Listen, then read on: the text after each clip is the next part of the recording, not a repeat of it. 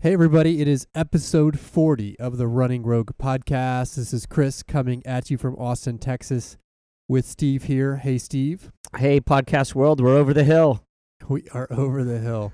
We are today coming to you to finally wrap up, in a sense, our mental training series. As if. This will be our 8th episode in the series where we talk about the practical application of many of the tools that we've talked about in previous episodes on mental training. How do you actually take these ideas from concept to a reality that you can live and breathe? And we're going to talk about the steps to do that today. Just for context and for reference, it'll be important for you. You don't have to necessarily listen to these other episodes before you get to this one, but I do think it's helpful to get the full series at some point.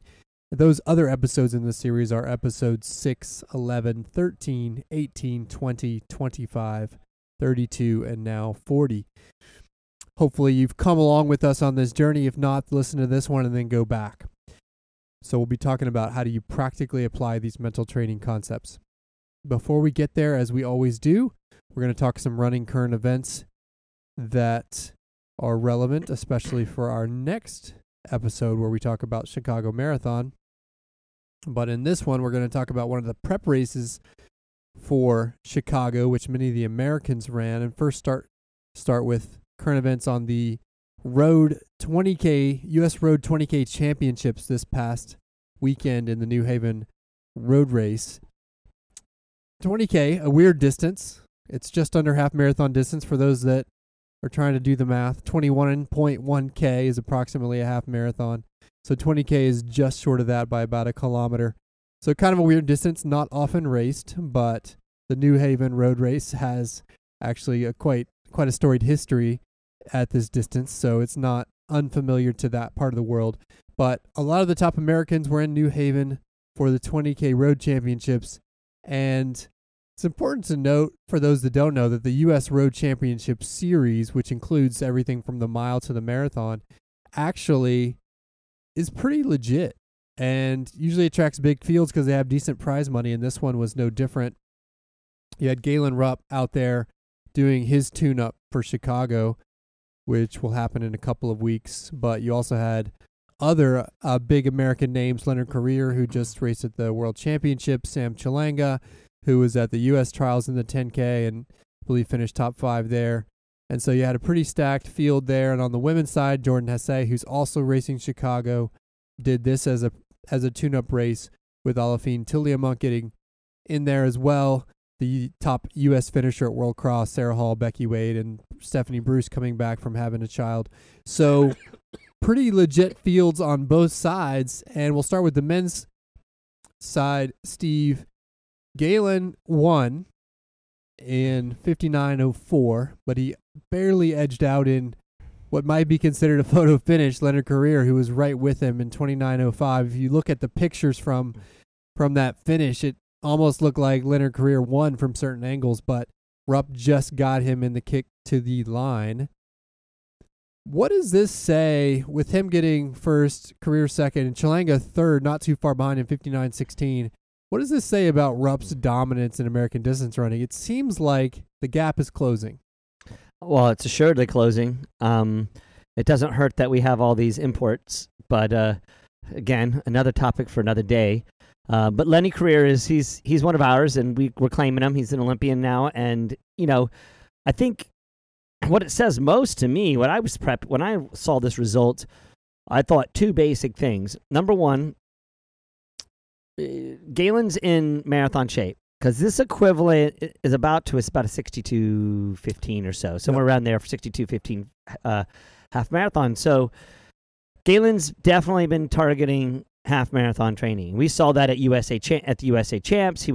Targeting marathon training. He's at the USA Champs. He did not look that great, and you see why. I mean, this lines up. This made me even more confident of what he's going to do at Chicago, because I think he's really, really ready. And Lenny is coming off the World Championships 10K and 5K. I think he did both of them, didn't he? Or did 10K for sure? No, he didn't do the 5K. Just did the 10K. Yep. And man, he's sharp and ready. So he's definitely stretching more to get to this distance where Galen doesn't. Now, if you saw the video footage that you can see on Let's Run, they showed two shots. One shot is the finish of the race where it's like they're just together.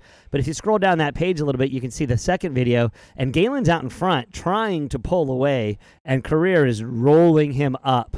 And I think if that race had been 5 meters more, Galen would have been caught. But in Galen's defense, he timed his push perfectly, and he's in really, really good shape.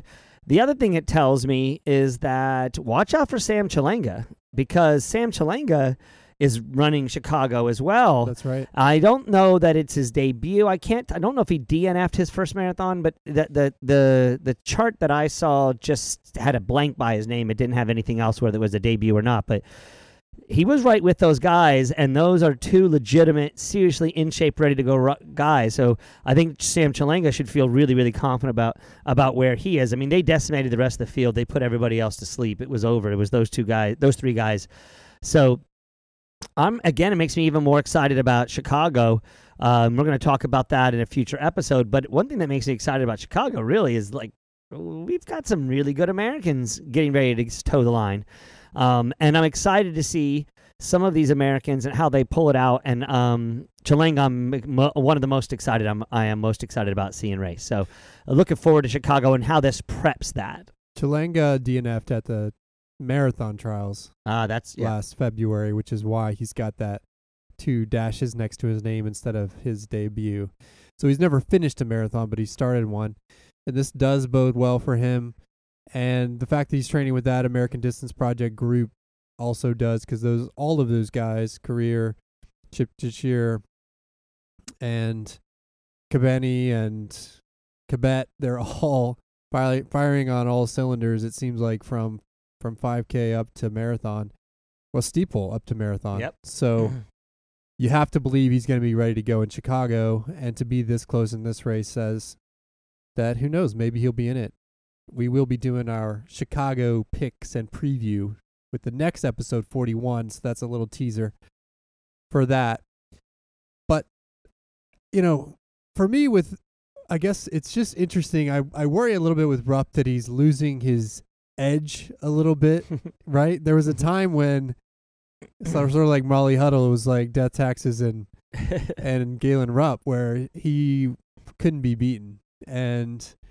And now you're starting to see some chinks in the armor. I wonder how that bodes for his confidence when it comes to winning a marathon.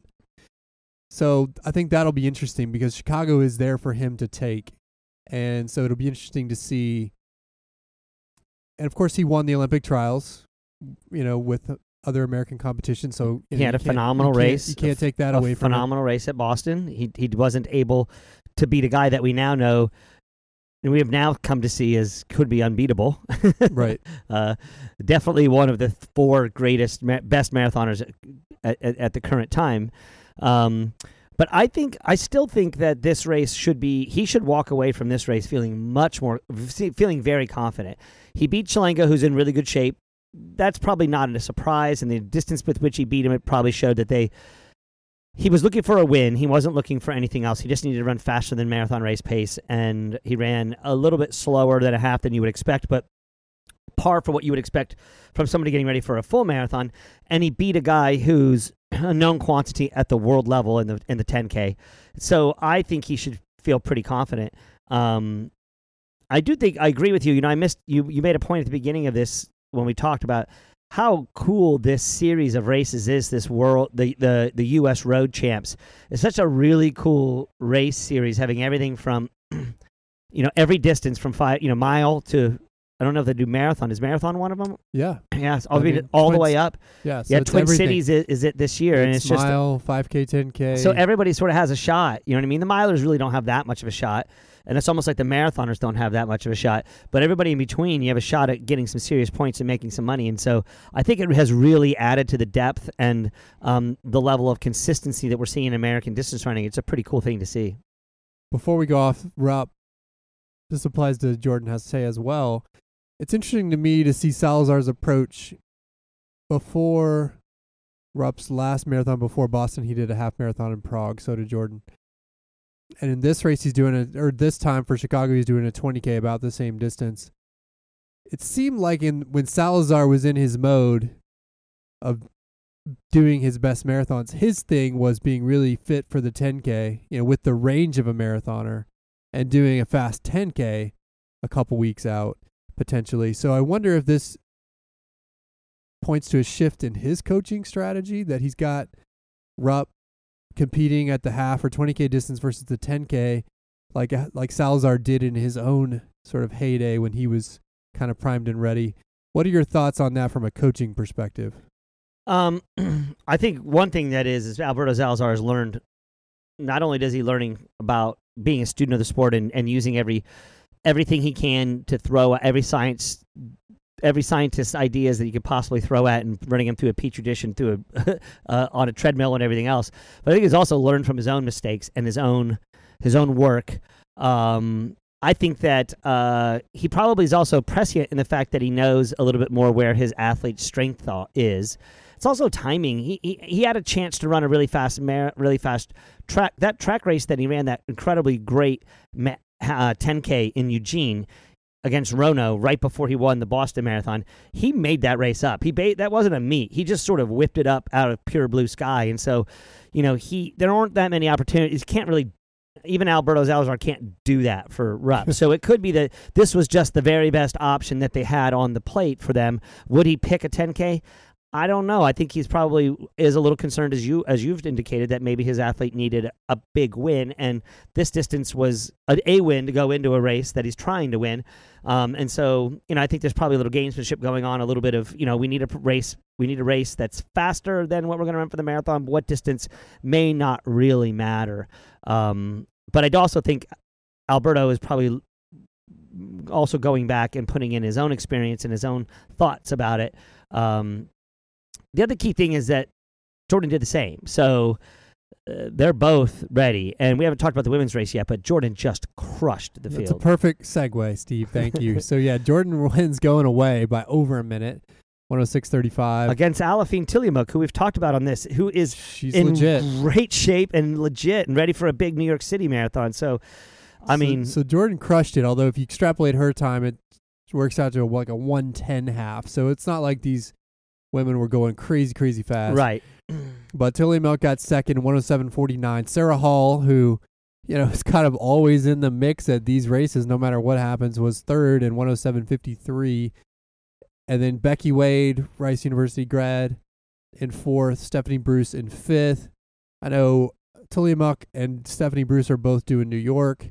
Becky's doing Chicago with Jordan.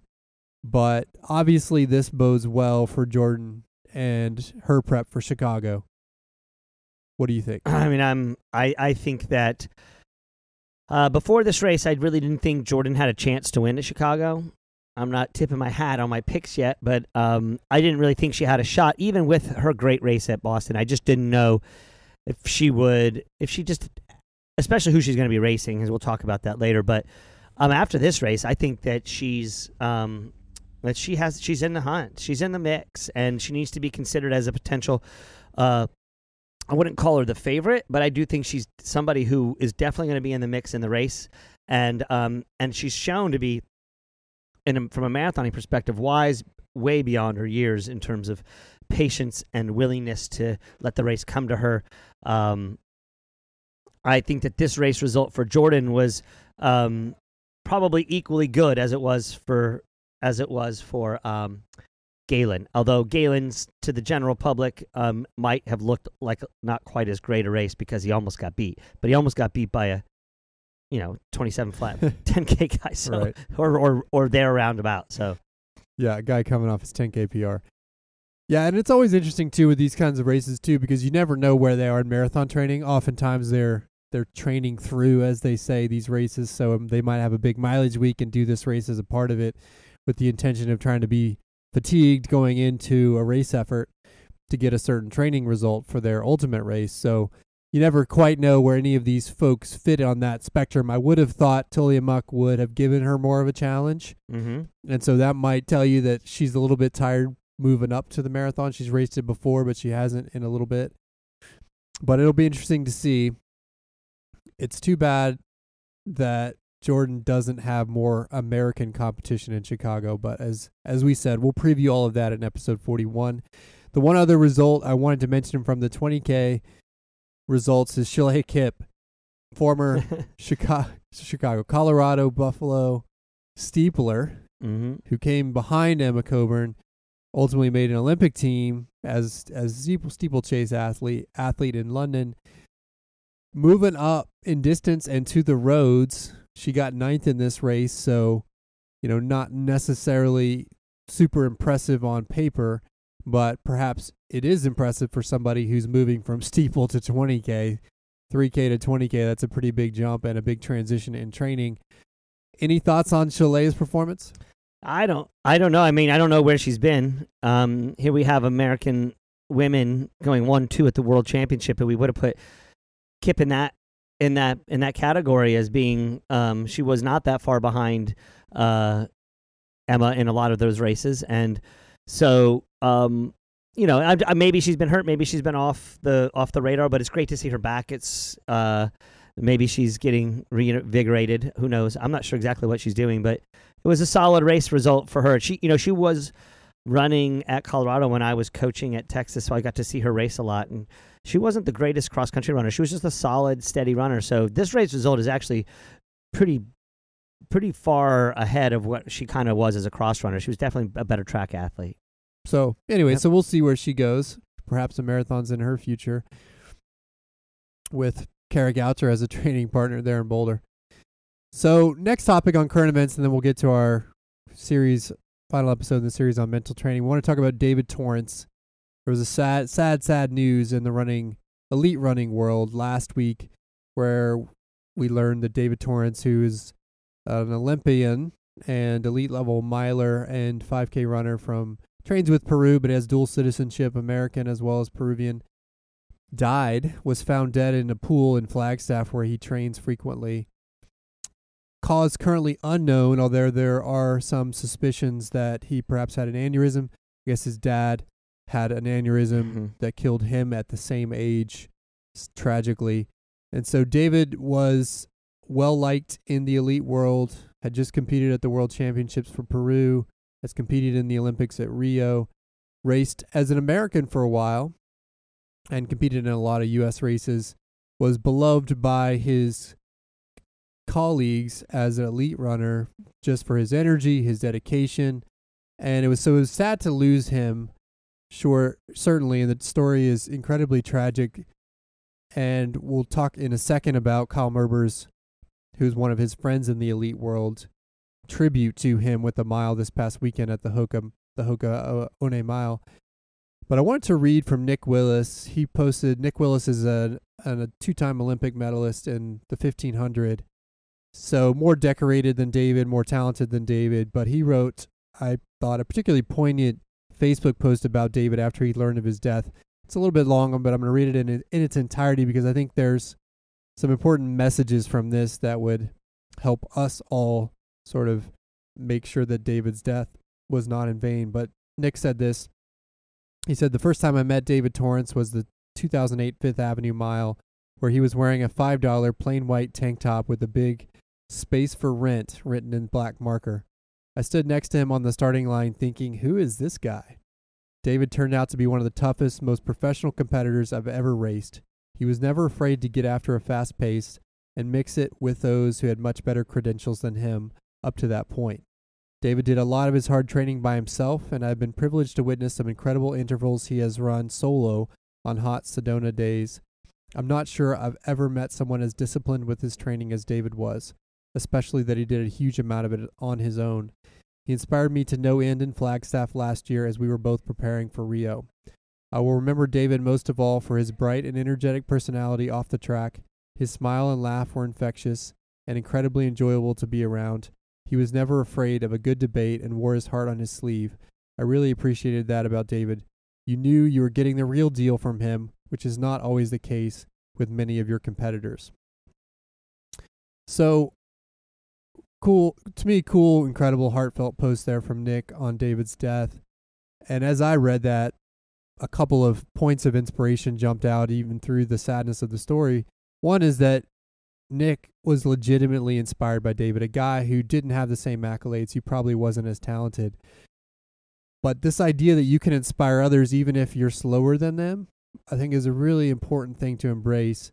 But then also, of course, just the attributes of positivity and discipline and willingness to put yourself out there are incredibly impressive. And that was something I always saw in David and watching him as a fan. So I appreciated Nick's post. And to me, this is something where you always hate to see somebody go too soon, but all we can do as those who have watched him is try to take some of those characteristics with us so that his memory lives on. Thoughts from you, Steve, on David? Rest in peace. I mean, I don't know what to say. This has made my heart heavy from the moment I heard it. I only got to meet David once or twice, and in a real cursory fashion. I didn't get to share too much with him or get to talk too much with him, but I think we would have been kindred spirits in the fact that, as Nick Willis says, wasn't afraid to speak his mind and always open to debate. I think that when I hear the other athletes that I've met and people I know who knew David, he's one of those guys that no one has a bad word about. He was beloved and loved by nearly everyone who knew him, and he brought something to the sport that I think gets missed in our ideas about these athletes that are just absolute superstars.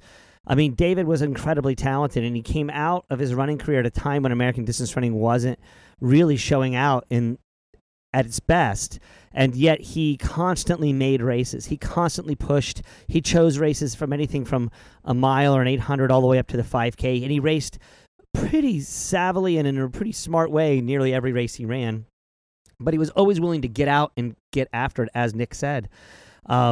So we'll miss those journeymen, the people like David who just did it. You could tell David did it for the love of the sport. Yeah, he was trying to make a living, and yeah, he was pubbing himself when he said this space for rent.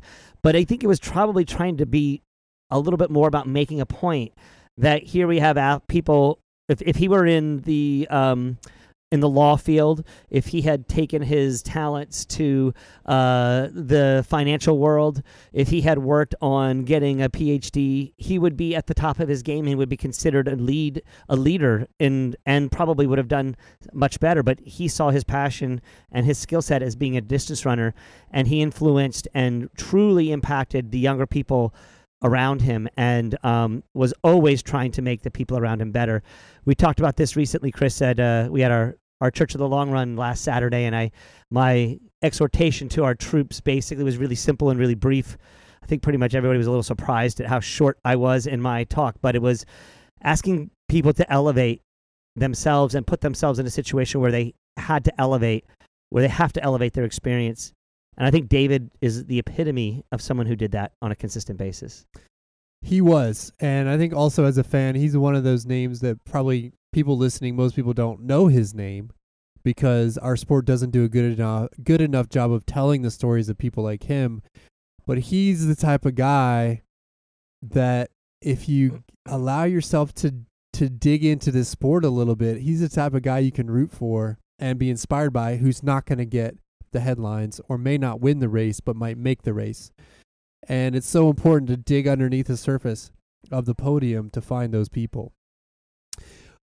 Segueing from that into Kyle Merber, one of his good friends in the mile, started a meet last year, I think it was last year, maybe 2 years ago, called the Long Island Mile, sponsored by Hoka.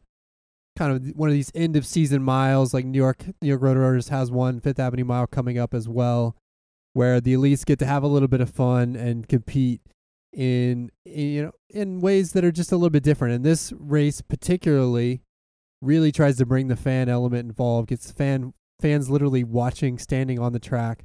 And the meet went off, what was it, yesterday, I think? I think it was last night. And pouring rain, absolutely pouring rain. If you see the pictures, everybody's carrying or holding umbrellas, literally standing on the track watching, but it's a packed house watching this, and the fields were pretty legit. You had Chris O'Hare, Nick Willis, Johnny Gregoric, who competed at the Worlds. All four were in the final, the World Championships. Greg Ingles. And, Kyle Merber himself, 6 guys went under for. Chris O'Hare won it with a 356 over Nick Willis in 356 as well on a pouring, absolutely terrible conditions day, which is a pretty impressive time. But, and so Kyle had announced that this would now be called the David Torrance Mile in celebration of David's life. And I think they celebrated the way David would have wanted by putting on a first-class meet in crappy conditions, but everybody ran fast in spite of those. And on the women's side, you had Emily Apari of BAA, unbelievably 428. BAA win the men, BAA win the women. Exactly, yep. 428 on that track in those conditions, with Brenda Martinez just behind her and Hannah Fields, Emily Enfield rounding out the top 4.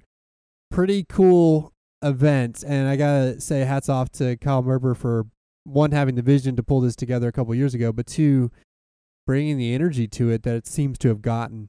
And it's cool to see David's memory honored in this kind of way. Yeah, my one statement about this was probably the best result. Although, for Chris O'Hare to get a win over Nick Willis is a big thing. But down in 4th place on the women's side, Emily Enfield, fresh off a World Championship 10K, runs a 4:30.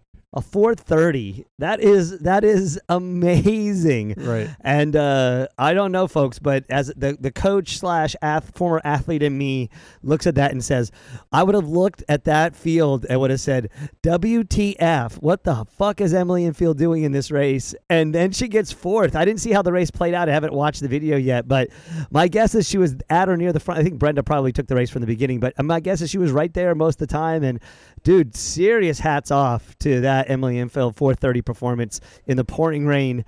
It's really, really solid effort. Shows her range and definitely potential for the future. Speaking of Bowerman Track Club, quickly, there are rumors, not confirmed yet, I've heard. The great Kate Grace may be heading that way to train with Schumacher in the Bowerman Track Club. Which opens up all kinds of interesting ideas about what's going to be happening with that group. And maybe with the successes that they had at the World Championships, Jerry will be getting a little larger roster, perhaps. Maybe he'll roll out and get a few more of those athletes like Mohamed and others who are not Americans necessarily, but are part of our system. And it's exciting to see her go there. It saddens me deeply that she's not running with Drew. I mean, Drew is a close friend of mine and one of the great coaches in the United States, certainly one of the most unheralded coaches who does a phenomenal job. He made Kate. He resurrected her experience and got her to the place where she is now. But how can you argue with an opportunity to train with a group of people that she'll run with? It also is interesting to say, is she flirting with the move up? Is there something else we're seeing here? Right. Or does the training that she's been doing with Drew indicate that maybe she brings something to the plate, especially as you look at the roster that he has on the women's side in terms of making them, Schlene's probably going away, not much longer going to be in that group for at least probably not for another 3 or 4 years. But so are they going to be making a play on the women's side to come back down? And it gives great opportunities for growth in that group and wider ranges. So it's super interesting to see what will happen there. We will see. We'll keep you posted on Kate Grace, but again, rest in peace, as Steve said, to David Torrance. Hopefully all of you in listening to that can take a little bit of inspiration with you from his life. All right, let's talk about our main topic now, transitioning. As I said at the top, we're going to dive into our last episode on mental training. This will be our 8th in the series, talking about the practical application of many of the concepts that we've talked about. And so we're going to kind of do this in 2 parts. Part 1, we're going to talk about different ways you need to internalize some of these concepts. And then part 2, we'll talk about some of the practical applications of that in the context of a few of the specific tools that we've already talked about in previous episodes. So we'll start with that first bit, which is there are 4 different ways that we've kind of identified that you have to internalize some of these concepts, and there really is kind of a progression of those from 1 to 4, and so it's not that there's 4 different independently disconnected elements that you've got to internalize, but you kind of take this progression of steps through these mental training skills. The first one, Steve, is just kind of learning the concept, or developing, as you put it, developing this skill in isolation. So talk about what that means. So basically, these 4 principles are, it may seem like it's a little late in the game to bring them up, but they were, when Chris and I sat down and we made this initial sort of foray into how we were going to loosely pattern this came near the end of our entire thought process. It was, well, we know the skills we need to get. We need to know the things that we need to do. And we sort of did the macro big picture from the discussion of, statement of purpose and getting your vision right and doing all those other pieces of the puzzle. But this piece, it's almost like, okay, now I've got the concepts, I've got the ideas down. I even know I've got the skinny on the actual skills I'm trying to learn. But how do I do this? And I've had athletes now who have worked through these podcasts, and some who have talked to me about these concepts as we've worked through them in their training process over the course of the last few months. Sort of how do I actually physically implement it and take this and put it into practice? And so my first thing, I kind of break this down, Chris, as you said, the first one is developing the skills in isolation. I like to say this, you got to learn your stuff first. And learning, it's kind of like an analogy of playing guitar. Anybody who's learned to play an instrument, you don't just pick it up and start banging chords. You don't get under the piano and start playing Rachmaninoff right off the bat. You have to tinkle the ivories. You have to bang away. You have to actually learn the skill to get the neuromuscular recruitment, to get the mental ability to kind of think through what the concept that you're trying to learn is. And you learn, and we almost all learn and do our best learning when we're in isolation. When we're in a quiet place, in a place where we can get some time to ourselves, we can minimize distractions and minimize the number of outside influencers on us, and really say, I want to learn this concept. You don't want to learn to play the guitar in a concert scenario, or in an open mic situation. You wait a second, let me see if I can learn how to finger my G chord. No, you should already have known where your finger placements are and work through it, and you're only going to do that in a quiet place where you've got the chance to fail and a chance to learn. And learning means not doing it perfectly right the first time. And so really think it's incredibly important to look at this. And another thing that's important, Chris, as we talk about these 4 concepts, I personally think they have to be done in this order. I'm open to somebody else disagreeing with me and maybe bringing it to our attention that you don't do it in this order. But I thought a lot about this, and I really do think it needs to be done in this order. Again, from the analogy of playing a musical instrument, you've got to learn to play the chord or play the instrument before you get and do it in another situation. So the first thing is you got to learn this skill and developing these skills solo on your own.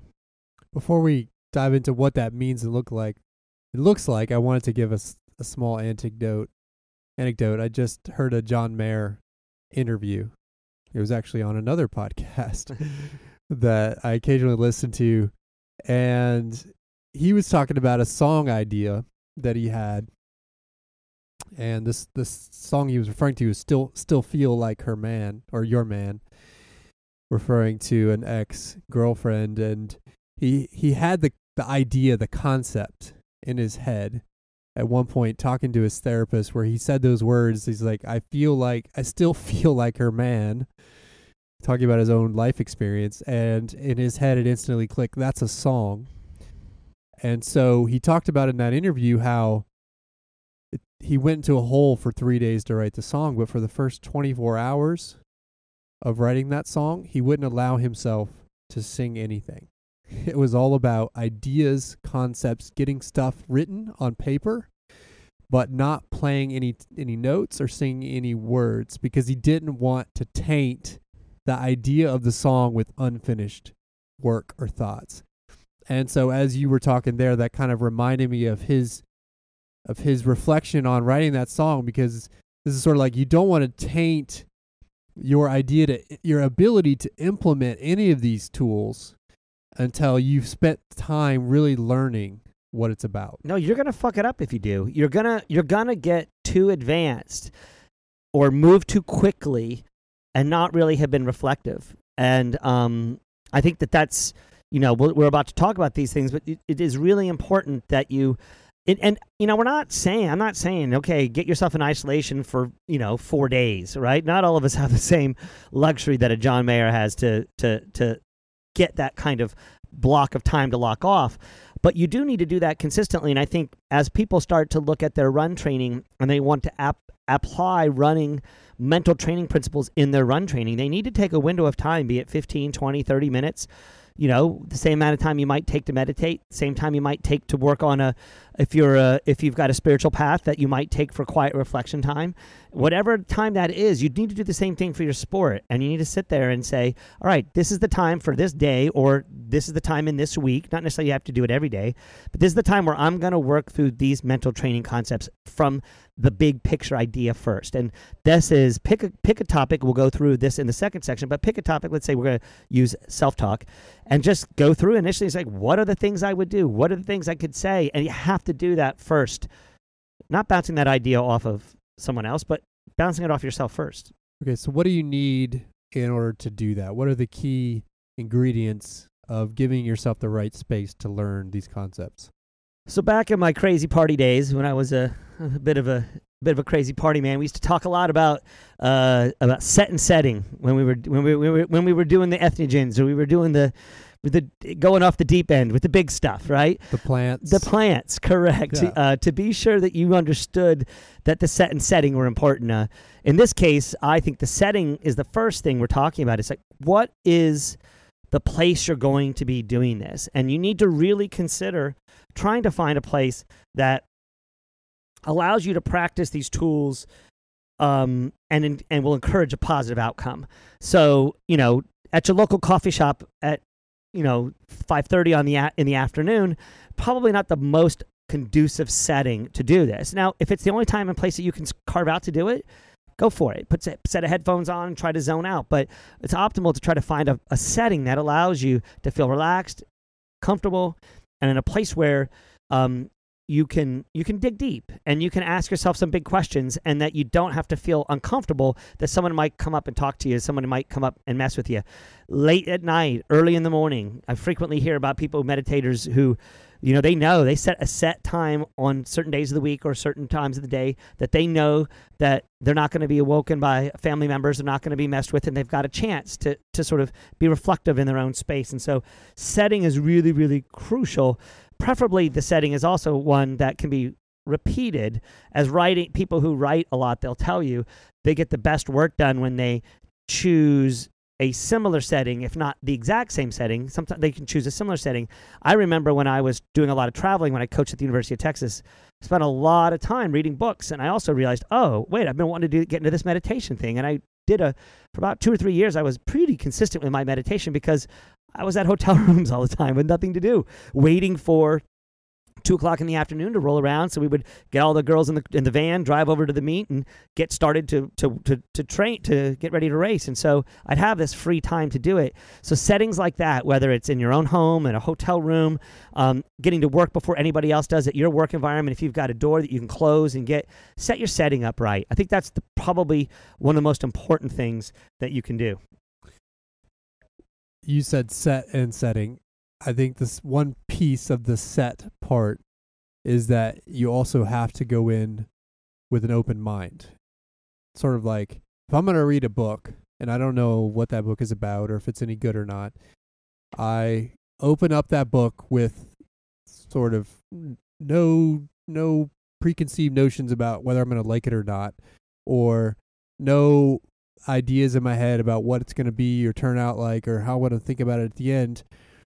And I think sometimes, and people may have listened to our training tools episodes and sort of rolled their eyes at some of the things. I know even talking to Gene and Ardit, they were a little skeptical on the purpose piece.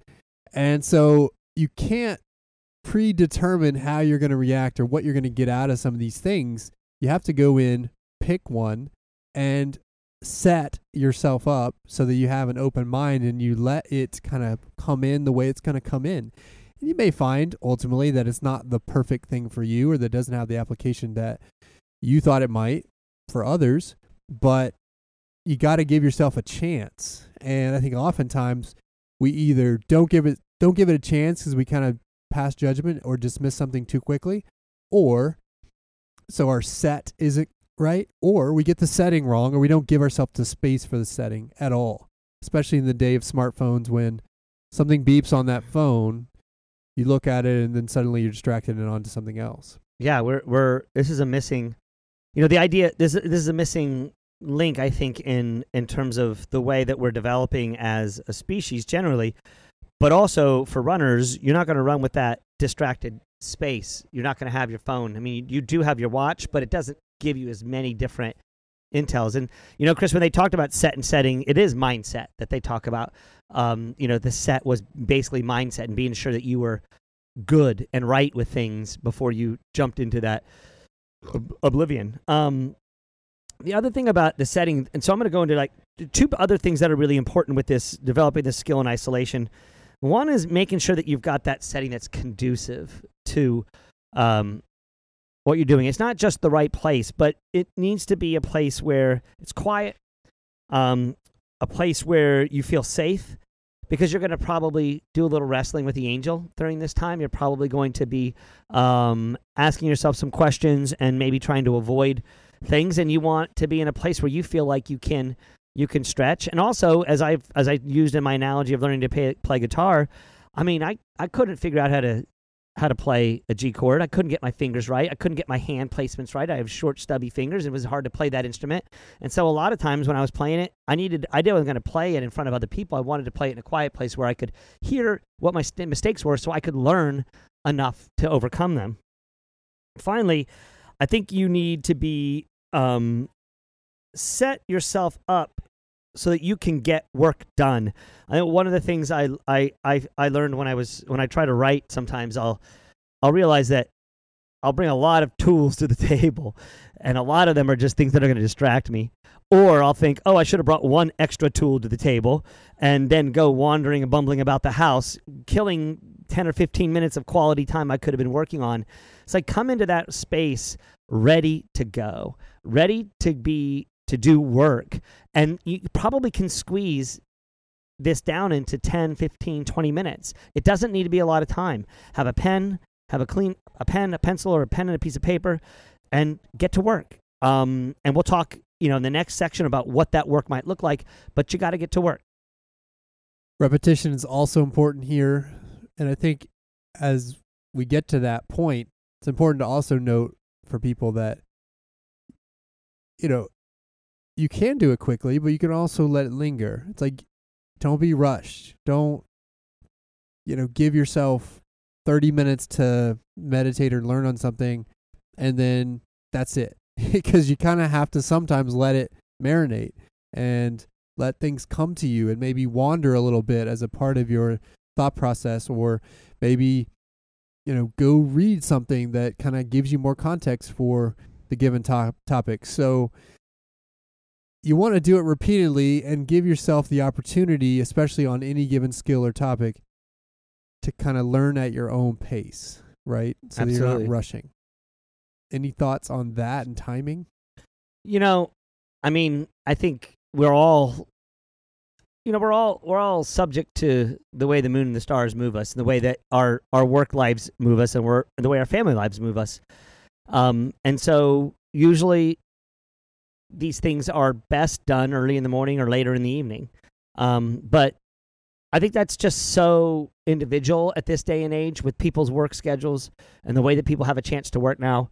The key is do it. Get yourself set on a regular routine where you're willing to go into these concepts. And we're going to talk about this from the standpoint of one particular skill set or a variety of skill sets that you're trying to learn.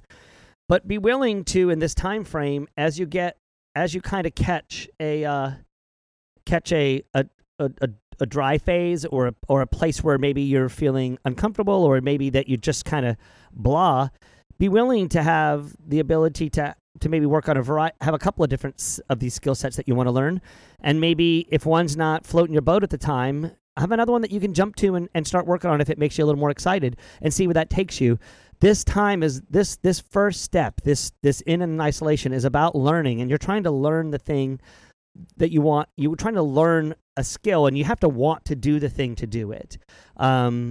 Many kids who are forced to learn how to play piano or play an instrument, they know it didn't really take because they never really wanted it to do it. So you want to make sure that it's something you want to do. So feel free to jump around a little bit this is sort of like the exploration phase of it. But you've got to do it and consistently do it, and you'll fall into getting a skill set that you get better and better at, and you'll want to see that return on your investment, especially as you jump into the second step of it. One question people might be asking themselves is, okay, what do the activities look like in this piece, in this learning piece? And as I process it, there's sort of three categories. There's input elements there, which I'll kind of give examples as we go. There's input elements, there's processing elements, and then there's output elements. Input elements are listening, learning, taking stuff in. So listening to our podcast on one of these tools, perhaps reading a book that we've referenced or that you found that might cover the same topic. It could be reading an article, reading a magazine, reading another athlete's perspective on that given topic. So kind of taking in information. Second piece, processing, allowing your mind to kind of meditate or roll over that information to understand it, which could mean you're writing stuff down, kind of getting your thoughts on paper as it relates to that topic. Could mean going back maybe and rereading or re-listening to things so you can kind of process it and fully understand how you're thinking about that topic. And then you have outputs, which might mean, and we'll give examples of this as we get to the application of these tools, it might mean producing something that you use, like a purpose statement, as we've talked about before. So those are some examples. If you're wondering, what am I doing? Am I just sitting on my hands for, 15 minutes, an hour breathing? Am I breathing?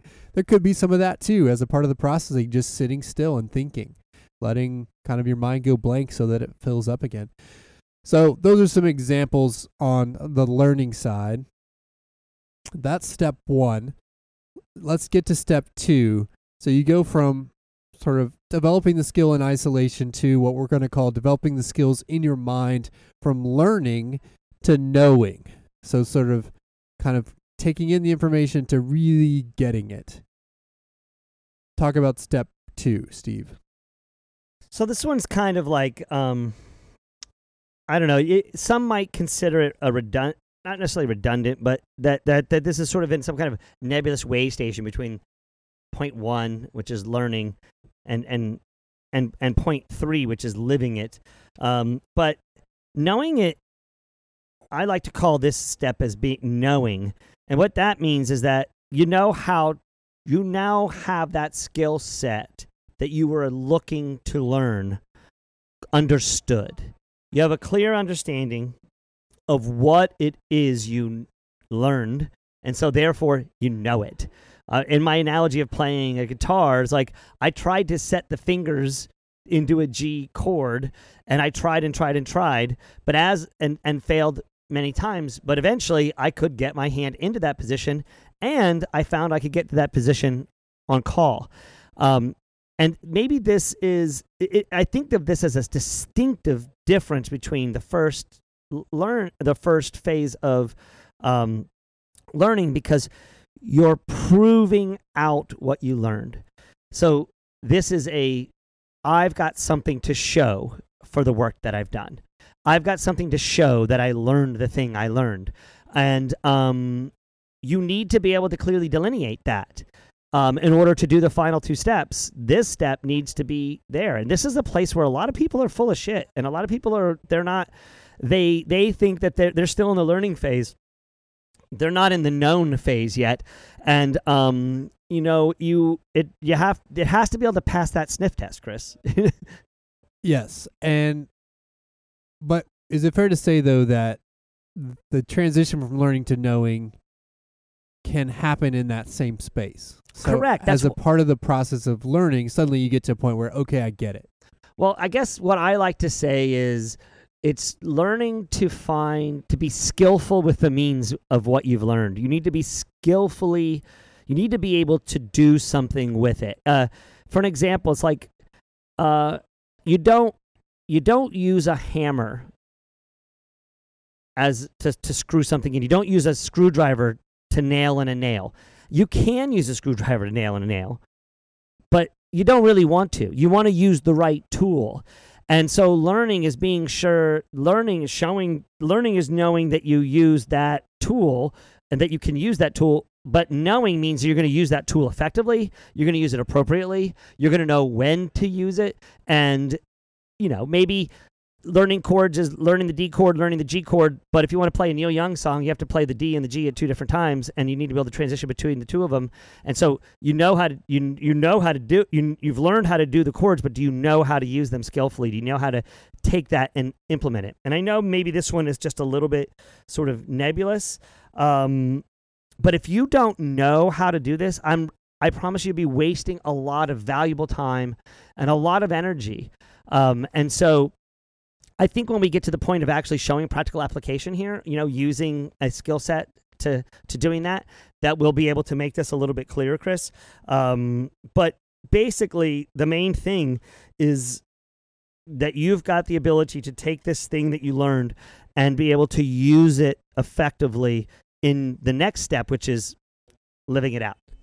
I think of this as sort of a checkpoint between 1 and 3, where it may or may not be this defined period of time, but it's at least a checkpoint to say, do I know enough to be ready to live it out?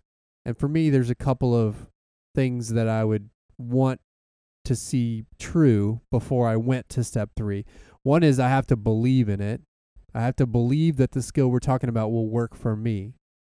The second thing is I have to understand it. And I have to understand it, how it relates to me. So, if it's self-talk as an example, and we'll kind of go into more on that in a second in terms of how self-talk might apply across all of these, is I have to believe that it's a tool that will work for me. And then I have to understand the way I can apply it to myself. Then I can say, all right, I'm ready to go to step 3. Until I get to that point, then I'm still learning. Well, and sometimes you'll think that you've passed through the learn and know phases and start implementing it in live tests out on the roads.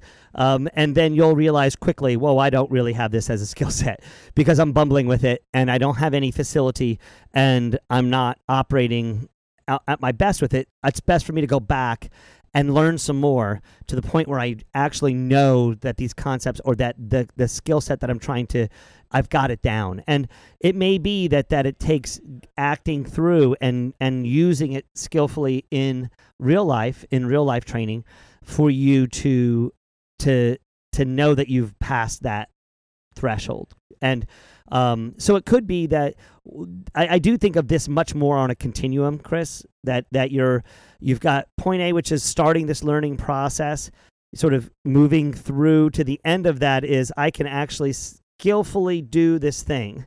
And then somewhere you have to then take that and apply it in real life, which is step 3. And so 2, but you may not succeed at it. You may fail at it and you realize I got to go back and learn more. So maybe skill set, this point 2 is more along the lines of a continuum between 1 and 2 in playing back and forth.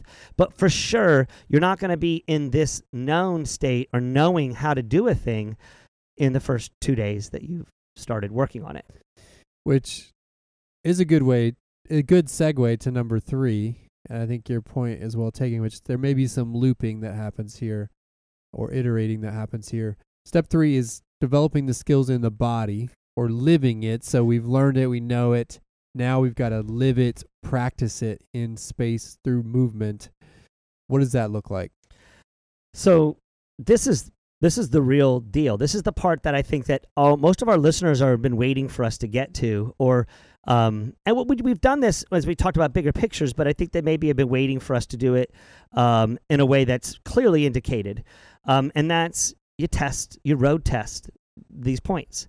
and you choose real-time training sessions, whether they're easy runs or quality workouts, long runs, low-key races, or even the big show. I think for many people, they don't even really do this practical application, this final skill in the body until they're, halfway through a marathon. It's way better to do it before then, but this is the point where the rubber meets the road and you are actually working through these concepts. And so I kind of look at this as got 3 or 4, really 4 big things that you need to take away as we're walking through getting these skills, learning, getting them through the body and living them out. And the first thing is something we repeated many, many times on this podcast, Chris, in various ways about this mental training, and that's take some small steps. Work on applying the skill selectively at first. Like try to only do it on a quality workout day, or try to only do it on an easy run day. Pick a time and a place where you will be able to do just a little bit of work on it, because it's not likely that you're going to be proficient enough at this skill to sustain a long, focused approach to it. And you're going to want to test the waters, see how you do with it, back off, see how it played out, get some experience from it, and then maybe write down some notes and some experiences of what actually happened to you, and then come back at it again. So you really want to take some small steps. You want to take your time. You want to try to work on it. Maybe, if I were going to work on some self-talk, I might try to say 2 self-talk concepts or statements or sentences that I was going to work on, and I would maybe rotate those 1 or 2 in a consistent process, maybe twice during a run, and see what played out. Was my run any different? Or do it at the beginning of the run before I did anything else. Or maybe wait and then on another training session, do it at the very end of it. But now I'm road testing self-talk in a way that I can find an authentic voice for my self-talk process to be valuable and to work for me. When we talk about visualization sometimes, Chris, we're always a lot about I can sit there and visualize it, but what happens when the rubber meets the road? What happens when I'm out there on the road? Well, use your workouts, your long runs, your easy runs to figure those things out, and take it slow and keep repeating the process over and over and over again until it becomes second nature. And it's sort of in this phase, Chris, where you're like on the end of the knowing, right? And really showing that you're letting it out. You're still playing in that knowing zone of having it in your mind and taking it out of your mind and into your body. So once you've tested it in small ways, what's next? Do you go with some easy wins, or do you go straight to the hard stuff? No, I would, it'll depend on people's nature. I know some athletes that are going to go straight to the hard stuff, but I think that it's just like we talk about with why we do workouts. I'm consistently writing training protocols that my athletes can succeed at. And then every once in a while I throw at them a workout that they don't think that they can accomplish. That's all seeded by the fact that I gave them successful scenarios. And so you want to create successful scenarios where you can play these things out. So if I were suggesting to someone who was going to do this, we have a workout we just did today for my athletes that are getting ready for the California International Marathon. We've done this now a number of times. We do it nearly every 6 weeks. It's called the Aussie 5K, and it's basically a little mini race. And they're running 200 meters at their dead-on 5K pace, and then they're doing what we call a float, which is a flexible sort of variable pace thing. And this is a great time for an athlete to work on some mental training tools. But I would say let's create a successful scenario where you're going to work on that through the first. We're going to do self-talk. We're going to pick some things that you can work on there in the first 4 to 6 laps of this. And then we're going to jettison it, move on, and just really focus on what's going actually on in your body and work it through, because it's going to be hard for you to be focused on multiple things at one time. So it's like sort of create a successful scenario where the athlete will be able to have a chance to succeed at it, see some taste of success, but not feel like if they don't see it all the way through to the very end of that workout that they failed. And then, But the challenge with that, Chris, is that athletes come in so many different stripes. You know this as a coach. You know this in your own running, is that you're an athlete who likes to see successful scenarios. And so for you would look at this and say, yes, this is a smart, concrete way to do this. I've got another couple of athletes that we both know of in my group who will be, F that. I'm just literally want to just if it's really going to work, if it's really going to do results, it should hold water, right? So I think it kind of depends on the individual, but I do think, especially as you go into some of these things like visualization, which are very hard to do, creating successful scenarios is really, I think, an important part of the process. So let's take your example and get concrete for a second again as it relates to me. So tomorrow, I'm racing Zilker Relays, 4 times 2.5 miles, 3 other partners. I've got a 2.5 mile leg. It'll be nice for Texas, but still 86 or 7 degrees at the start when we start at 6:30 p.m. By the time people hear this race will have already passed. But if you were going to tell me how to work on self-talk within the context of that Zilker Relays experience, knowing that this is sort of an early season rust buster of sorts for me after a long time from having a real race, what would you say?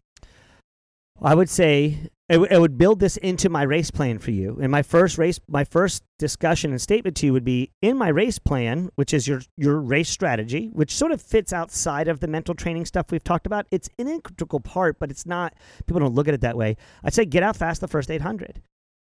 Get out fast the first 800. And the best way for you to do that effectively is to know where your 800 meter point is, or consciously look at your watch at the 800 meter point. And then what I would say is, so what's your positive reinforcer self-talk when you're in danger? What's your 23 mile of the marathon thing you want to work on? And work on it right after, say it to yourself right after the first 800 meters. So immediately have it keyed up so that you, and that first 800 meters, I mean, you're kind of getting after it. You're in faster than 5K mode, but you're not sprinting. You're not doing something stupid, but you're getting out there and it's going to be hot. You're probably not running leg 1, right? So you're going to have a lot of bodies around you. You're not going to really know who to go chase. So you're going to have to be self-sufficient and look at your watch and get focused there. So I would go out fast the first 800, not worrying about anything, and then work 1 or 2 statements that you can rotate through that are positive, that will help you stay the course as you think about later on in the race. And then you're road testing it. You're road testing a low-key event.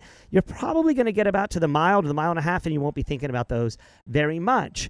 But you'll know whether or not they're going to work for you. You'll know whether that trigger, or maybe it's just learning that the rhythm of that language, that it's a 4-syllable statement that will work for you, but a 7-syllable statement won't. Even that might be a success, that you're not necessarily road testing the exact language you're going to use, but what the right rhythm for that is for you.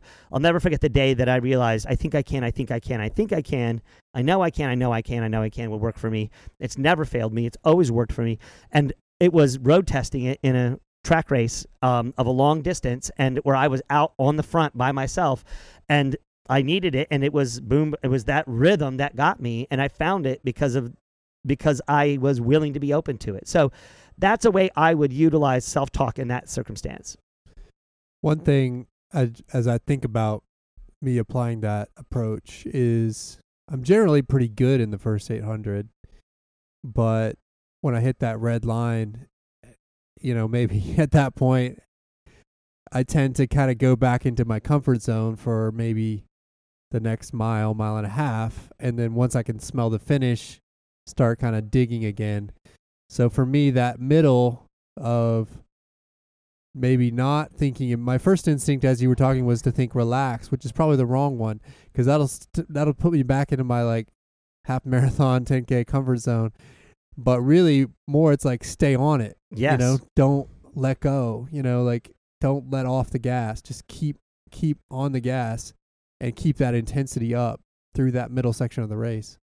So I've got some homework to do. And it lets you get that language right. It lets you look at it and say, okay, I've got to, and the nice thing is, how many times have I said this, Chris? A marathon and a 5K are really similar races. And this race distance you're running, it's 2.5 miles, but it's pretty much a 5K. Right. So, you can kind of look at it that way and say, when I'm 800 meters in, I'm at that point in the race where I'm really locked and loaded on my plan.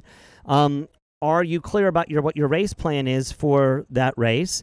And so you can line up kind of in timing 1 or 2 statements that might work for you, that might jog you out of that tendency to relax. That's good. I'm going to use it, and we'll report back. So first you give yourself the opportunity to try it in relatively safe scenarios where you can have success.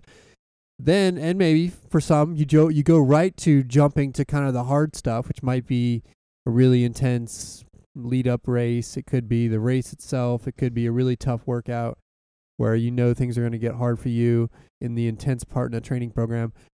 Anything different when you get to kind of really testing it? No, I don't think that there's... I think at this point in time is the point where too many ideas or too many concepts or too many mental training tools you're trying to work on or skill sets you're trying to work out are problematic. It's time to get to this, to narrow it down, fine-tune what it is you're actually trying to work on. This is where knowing your strengths and weaknesses is important. And we always talk about, work your weaknesses first and work your strengths late. So as you get there into that challenging phase, as I'm talking to my folks getting ready to run Chicago, as I'm talking to my folks that are getting ready to run Twin Cities, what I'm talking to them about is now going back to those things that they're really good at. And so when you do these big challenges, it's you want to choose the mental training tool that you've been working on that you think you've got, and you want to test it, and you want to see so that you can refine. If you fail at it and you don't get it quite right, or it doesn't seem to be working for you, you still have a little time to fine tune it, a little bit of time to turn it into something that eventually becomes second nature, which you don't have to think about. So what I would say at this point is, as you go into that phase of really challenging yourself with this particular tool or this particular skill, be cognizant that you want to be moving towards mastery, towards a good level of facility at it, and fine-tuning that into a strength, rather than suddenly saying, oh, I'm going to jettison my self-talk at this point in time, and I'm going to work on overcoming fear. Well, if you didn't work on that, you're only doing that because you want to avoid it. So you try to finish through and turn it into an asset so that it'll be useful to you as you're standing on the starting line, getting ready to embark on the big race that you've got planned. It's also important to note here that you might fail as a part of this, right? Hopefully that's what, when I write big race plans, when I write big race workouts for people, God, I always get super nervous when they nail it. You know what I mean? Me too. It always makes me nervous because I'm like, oh, did I time it wrong and they just peaked? Or are they really good at workouts and they're more comfortable in that zone? It doesn't happen this time of year because of the weather. The other thing but when we do get a good weather day, like we could on this Saturday, luckily we've got a drop down week this Saturday. I've said it repeatedly. I'm so thankful that this weather didn't blow in last weekend, because my athletes got to have a really last tough workout that they mostly succeeded at, but each one of them walked away and said, this I needed to work on this. And I said, okay, now you can start getting your head ready. One of my athletes, we've talked about him in the past, he's had an incredible training cycle for the last year. He's in an incredible place to go race, but his confidence is a little shaken because he's had a little bit of an injury sort of crop up that he's been able to manage, and he's handled really well, but it affected an optimal and perfect layout for the plan. And he said to me today, as we talked about his race plan, I said, what are you really working on right now? He said, being ready for what it's going to feel like. What it's going to feel like when he's running Twin Cities, so he's going to be climbing a hill, and he's going to climb a hill for nearly 3 miles. And he's nervous and worried about it because not necessarily has all the work been done. And my statement was, go back and look at the work you have done, reinforce the positive things that have happened, but then get yourself ready to go to war, because you're going to have to go to war. And, he walked out with a little bit of a shine in his eye, in the sense of saying, yeah, I see, I am able to be on top of this, and there are some things I can still work on to help bridge that gap maybe between the perfect race plan setup and what's really going to happen out there on the race course. So you mentioned in our notes here that after you kind of practice this in some easier scenarios and then some more challenging scenarios, recognizing that there might be iterations through each of those, that you have to take a little break. Why? Because you can only focus on one thing for so long. Even the most monofocused and toughest individuals have got to step away from that hard load and all that challenging, because by the time you've moved from small steps into successful scenarios and into challenging, you're tired and you're sick a little bit, whether you're cognizant of it or not. You're sick of it.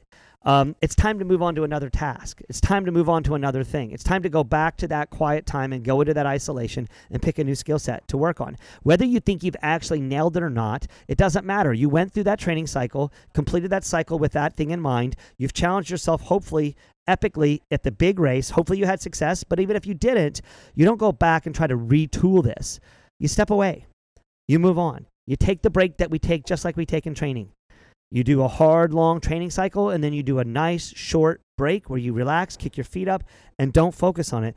Otherwise, you're just going to be constantly thinking and thinking and thinking and thinking about the same thing over and over again, and you won't have that chance to acquire, to really master that skill or really ingrain that skill into your body. We talk about this as sort of developing the skill in the body. The body needs a break, and what you might find that you will much more quickly go into this next phase, the last step in this application process, much more cleanly when you come out of a break and you realize, wow, I got away from that a little bit.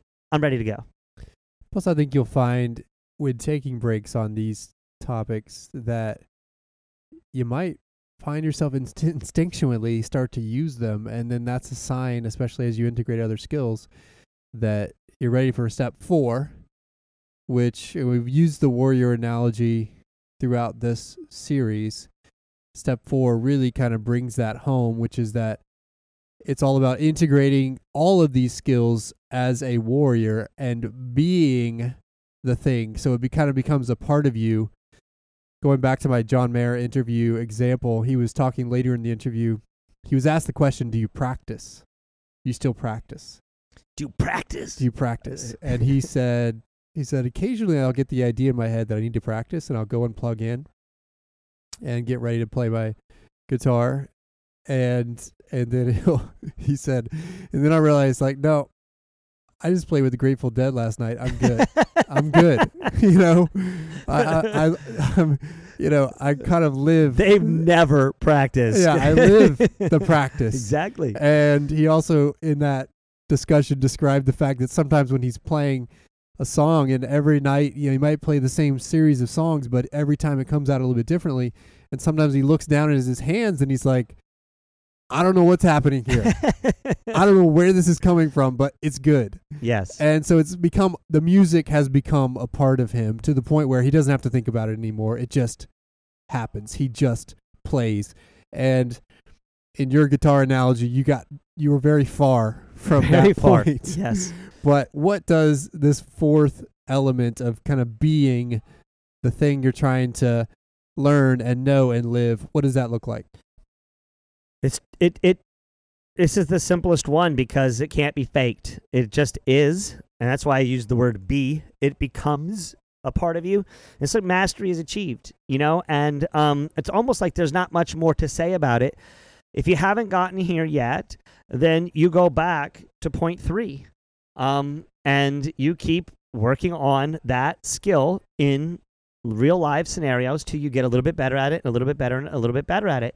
And you'll find as you do that eventually you're not thinking about it anymore. And that's the key thing. As you used in your analogy with John Mayer, he just wasn't thinking anymore. He was just acting as a guitar player would act in that scenario and being the best version of him in that moment. For our athletes out there, they will be executing positive mental attributes or the attribute that they're working on in the context of the race without even knowing it. They might look back later and say, wow, at a key juncture, just at the right time, I heard the right thing. You think we were talking about this with Amy Craig and her relationship with her coach, and her coach happened to be the right place with a mile to go. He was probably about 8 other places on the course. She didn't say jack squat about what he said at those moments. Why? Because she was in the zone, self-actualizing, doing it, managing it, and mastering those techniques that she didn't need that at that time. But when she did need the help and needed the external push, it was there for her, and she was ready. Why? Because it was already internal to her. So it's like she's able to, it's being able to just move. It's like being water. It's like, it's like Bruce Lee's analogies. When you look at him, he's like, you're water, right? You don't force things just move. They just do what they do. And this is the level of mastery. And anytime anybody tries to articulate what mastery is, it's sort of like, I don't know how to say it, but when I know it when I see it.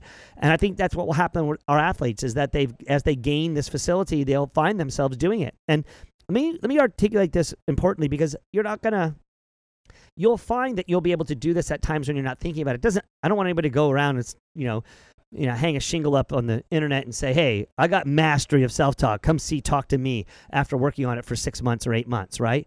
it's probably going to take much, much longer. But you will see that you are mastering that concept. And you'll know you're mastering that concept when you haven't gone through and actually had to think too much about the process. An important note to this, Chris, as we're wrapping up this sort of overall this mental training techniques discussion, but also this specific 4-part process, is that, again,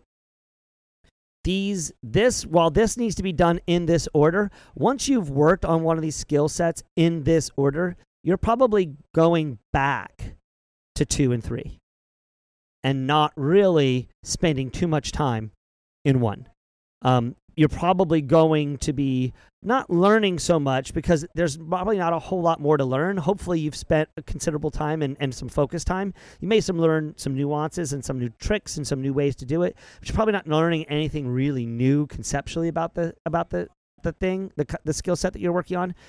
But you might be finding different ways to implement it and different ways to live it. And so you may take you 2 race cycles, 3 race cycles before you're showing that pretty consistent mastery of it.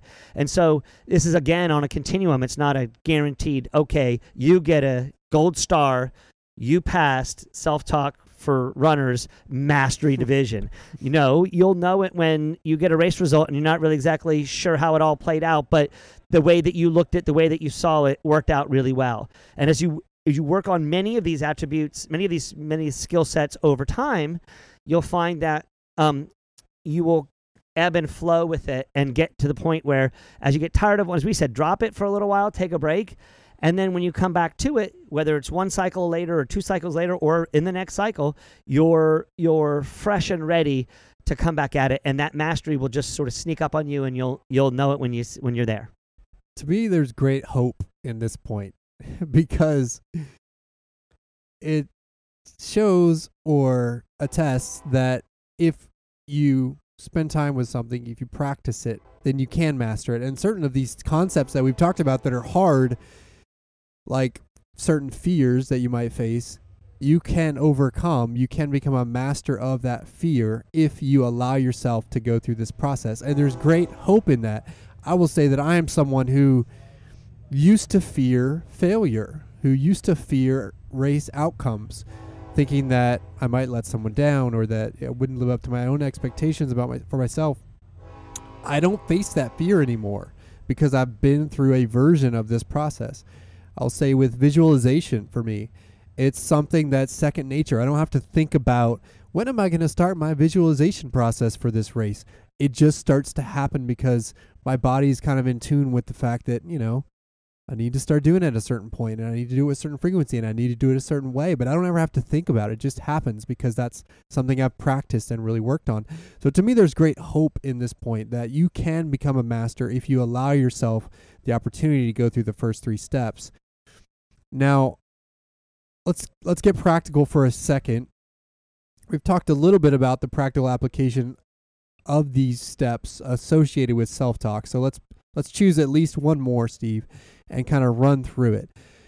And I'm going to pick, since we talked about it at the beginning before we got on, overcoming limits as an example. Take us through 4 steps or 3 leading up to mastery on overcoming limits. What might that look like? In overcoming limits, the first step, I mean, in all of them, the first step is always the hardest. But this one, it's pretty clear because overcoming limits is right. First step is you got to learn what those limits are. And in some cases, they'll be crystal clear to the athlete and they'll know what it is. They may have 1 or 2. When we say overcoming limits, what we want to do in this practice is to pick one of them to overcome. And I don't really think it matters whether you pick the one that's most scary or most difficult for you, or if you choose one that's easy. I don't think that in the learning process, it really matters. You probably want to choose one that's a little bit easier if you have a shorter time frame before you want to try to have a level of skill set to be able to live it and to live it on a consistent basis in your training. You might not want to pick a limit that, if you're getting ready for a race in October or October or December, you might not want to work on a really hard limit right now. You might want to give yourself a longer term. So I think the most important thing is sort of sit there and think through the conceptualization of what your limit is. If you can't come up with one, talk to somebody who knows you. If you have a coach, I guarantee you, a good coach knows every single one of their athletes. They can pinpoint rather quickly a limitation that they have. So if you don't have one, you can always go find that from another person. And you sort of, you sit down with that and you make a list of what you think that limit is, 1 or 2 or 3 or 4 of them. You hone down and you try to pick one and decide on one. That might take you a week or 2 weeks or 3 or 4 or 5 different sessions of sitting down and learning about what your limits are. Once you've got that, though, you need to then stay in that learning phase still and start to write down what you think where the place those are coming from. And this is where we talked about overcoming limits when we discussed it in our discussion. This is the one we were most nervous about sharing with our listeners, right? Because it really does call for some pretty hard reflection and some scary spots. But I think that if anybody so I would be highly recommended to go listen to that first before you try to overcome your limits in this. You want to go listen to that episode and make sure you've digested that, and you can walk through those steps that we talk about in there. I can't remember all of them right off the top of my head, Chris, at this point, but suffice it to say that we walked through a few steps that you could use in that learning process. Understand the why. I think yes. Also once you understand what limit you're trying to work on and why that limit is there, and you've got agreement with your coach or someone who knows you that seems to fit, or that seems to be the thing that's right. I also think you want to learn by looking at others and trying to understand others that may have had a similar limitation and how they overcame that limitation, so that you can learn the ways they, through application, got through it. Maybe you can learn some of the whys that they had a similar limit. So I do think you want to look in, but also look out as a part of the learning process. And that looking in process, Chris, is just right.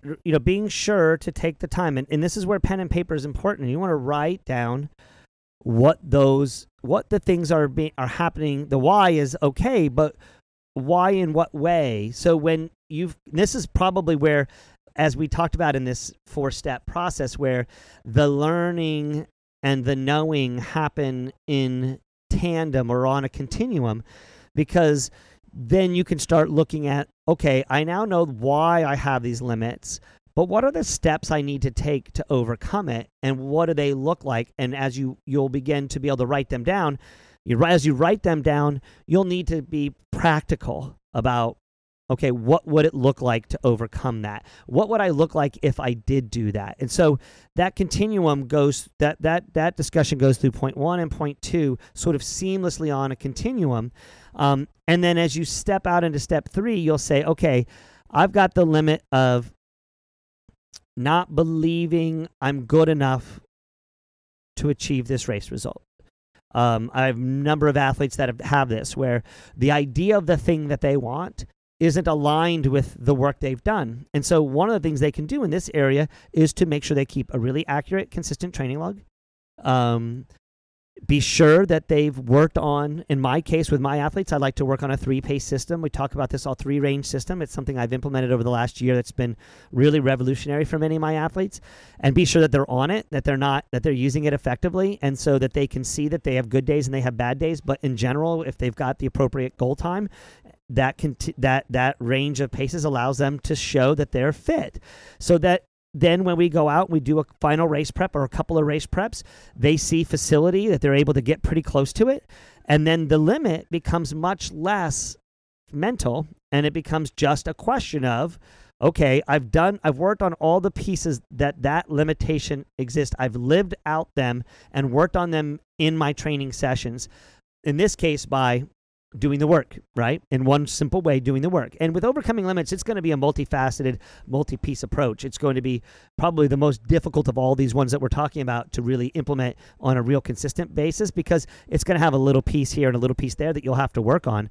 But for many of my athletes, it's once I've shown them enough facility at training paces across a continuum that they're able to run the race, then they just get there and say, okay, coach, I still feel like my limit is my ability to believe that I've done it. And I, at least at that point as their coach, or them as a self-coached athlete, can look at that that and say, but look, I did this workout at these paces. I did this workout at these paces. I did this workout at these paces. This indicates sufficient fitness to reach the goal that I want. A big problem for many marathoners, especially, is that we're never able to do in workouts the volume at the paces to truly make someone feel entirely comfortable that they're able to achieve a goal. When I coached the 5K at the University of Texas, I had 5 or 6 workouts that once they completed that series of workouts and I knew where they were, I would predict within probably about a 5 to 10 second range what I thought they were capable of achieving for that race distance because they had done the work pretty consistently. For a marathoner, I'm just never going to do that. We're going to step into the unknown. That's the scary beauty of the race itself. But we can get much closer, and so we're at a point where we are walking into that race, maybe having a former limit of not believing they could do the paces or not feeling that they couldn't achieve that goal. But by working through this on a week by week basis, choosing the battles that they fought and choosing to position themselves through workouts with the understanding that this limit existed, important point, understanding and analyzing and knowing that they have that challenge, then they can see results, see successes, and achieve it. And honestly, overcoming a limit of, I don't believe I can run that time, for me as a coach is damn near the easiest part of my job if they give me sufficient time, because it's not like visualization and am I doing it right or am I not doing it right? It's like, oh yeah, I'll shut up now. I can do the work. That doesn't mean they all execute on race day. Those fears and those limits sometimes continue to rear their ugly head. But by that point, we move into facing your fears rather than overcoming limits, you know? I do think this is also an area where sometimes some of these skills can be brought together and practice at the same time. I think self-talk is one that oftentimes pairs with other tools. Overcoming limits with self-talk could be a helpful pairing where you're also using perhaps a mantra, I can do this, or something of that nature. I will do this. I am worthy of this, or whatever it may be, to help you kind of change your mental doubts as it relates to that specific limit. So there's an example, and then eventually it becomes second nature and you don't have to worry about it. And then you start back with step 1 on either another limit or another element to work on. We've already been talking too long, so we're going to wrap it here. But this is the end of our series, Steve. So it's kind of, right. And so we've got to, put a little bow on it. I think this episode did it, but I do want to remind people that, one, I think these are episodes that could be listened to frequently as good kind of consistent reminders. And again, just as a reminder now, we're talking about episodes 6, 11, 13, 18, 20, 25, 32, and now 40. And so these might be ones to, especially as you are in that learning process, to kind of go back to maybe a couple of times, because I do think these are episodes that you might pick up a little different points each time because they are, in many cases, pretty dense. So that's one. Second is, I do really think that the order, not only with this learning process, but also the order with which we talked about the mental elements, from starting with purpose down to using and implementing the tools like we're talking about now, is really important. And you're not going to get very far down implementing the tools in practice if you haven't done your homework on the purpose. And I know sometimes, in a lot of ways, Jean was at that place, right? A couple episodes ago where she's like, I don't know about this purpose stuff. What is it all about? And now she believes in it because we spent some time after that episode one-on-one really honing and refining her purpose. But I think it was an important kind of step backwards for her to the beginning that is now going to unleash a new Jean as we go towards a big goal that we set as a part of that discussion. So don't forget that step, because if you miss it, then the rest is not going to work. And to those coaches out there who might be listening to our podcast as refining their skill set and refining their craft, I can tell you, I would would guess, Chris, that your ability to coach Jean has gotten significantly easier.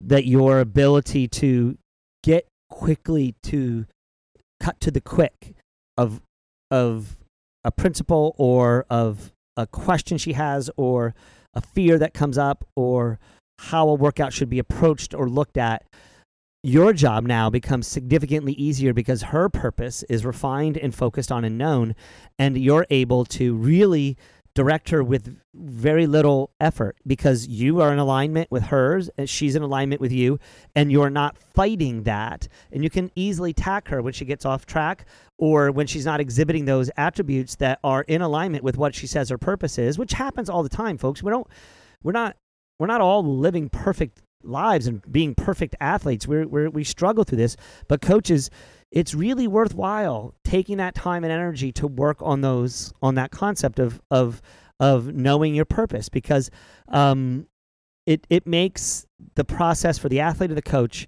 a much easier road to walk. Indeed. So I think that's a good way to close it out. There we go. Our series on mental training done. Thanks to everybody for listening. As we wrap here, I wanted to offer a quick thank you to all of our listeners. We're going to, by the time you're listening to this episode, hit our 100,000th download after starting just last December. So our listener base continues to grow. We've had downloads from all 50 states and from countries all over the world, including some U.S. troops that are listening to us in Baghdad. So shout out to you guys if you might be listening to this one. We really, really appreciate it. Steve and I are enjoying this immensely because we get to talk about our passion. Hopefully that comes through the mics. But we really, really do appreciate it. And we appreciate the emails that we are now getting from all over the place, from people that might have questions. So thank you to our listeners. We really appreciate it. And as we've asked before, if you like what you're listening to, please do leave us a review on iTunes. It does help. And share us with your friends, because we definitely are in the business of wanting to reach as many people as we can with our message of running, and that lives can be changed through it. So thanks again to everybody for listening and sharing, and those who will write a review. All right, we'll wrap it at that. As always, you can check us out at our website, roguerunning.com, or follow us on Instagram, Twitter, or Facebook at Rogue Running. Until next time, we'll talk to you soon.